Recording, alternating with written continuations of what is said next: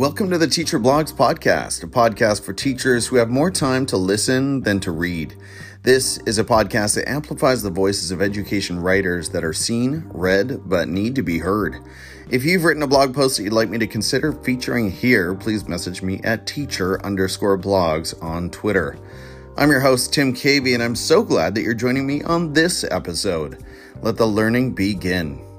Today's blog post was written and read by Lynn Thomas. You can read it on the Teachers on Fire magazine on Medium or on Lynn's blog located at wordsgrow.com. You can also connect with Lynn on Twitter at TomLynn101 or on Instagram at ThomasHousehold101.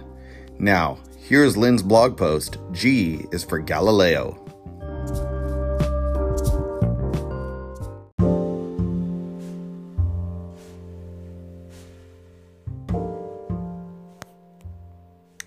G is for Galileo.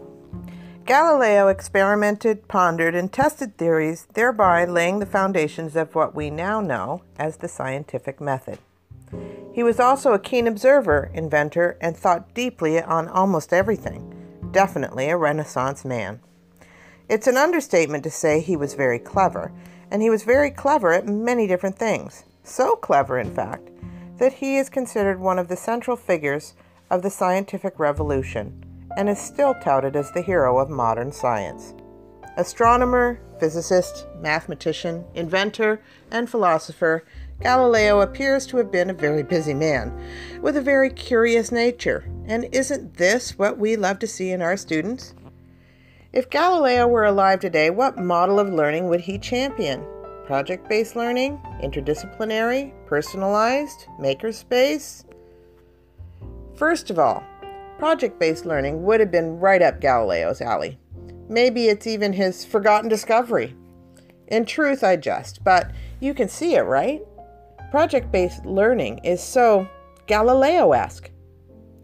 Project-based learning is a teaching method in which students gain knowledge and skills by working for an extended period of time to investigate and respond to an authentic, engaging, and complex question, problem, or challenge.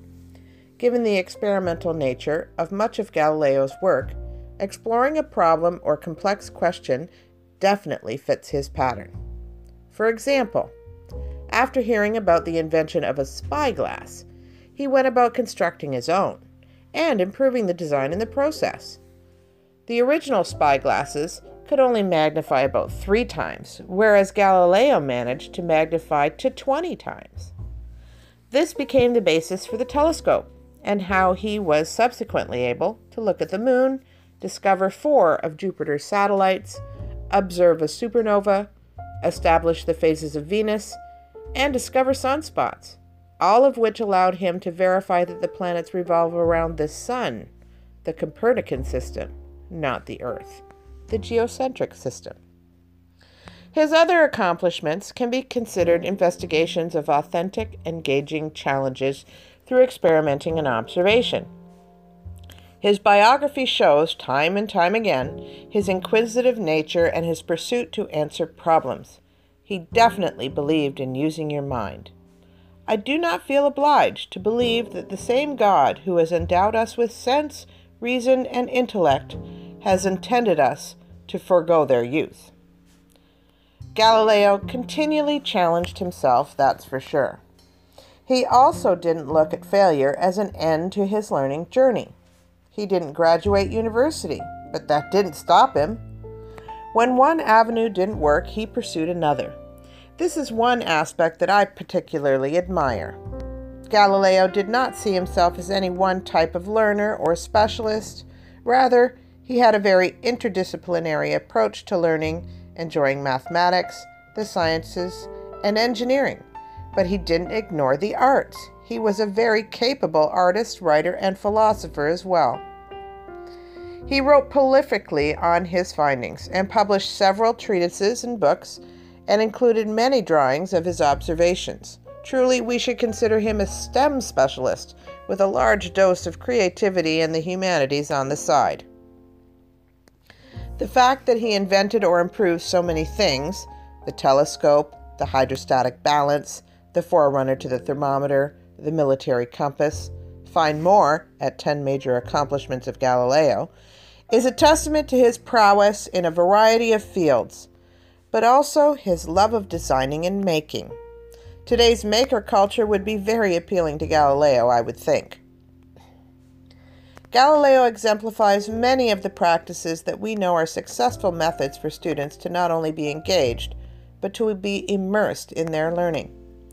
Approaching learning for authentic reasons, for example, utilizing the UN's Sustainable Development Goals to solve real-world issues, then using experimentation and observation in order to solve those problems, and recording those observations and experiments through visually and in writing allows students to really practice an interdisciplinary approach for authentic reasons.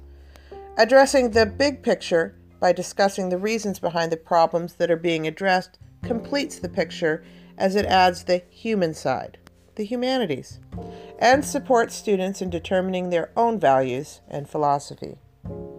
Overall, the most important lesson we can learn from Galileo is, as John Hattie so aptly outlines, that the best learning occurs when students become their own teacher, and Galileo did that in spades.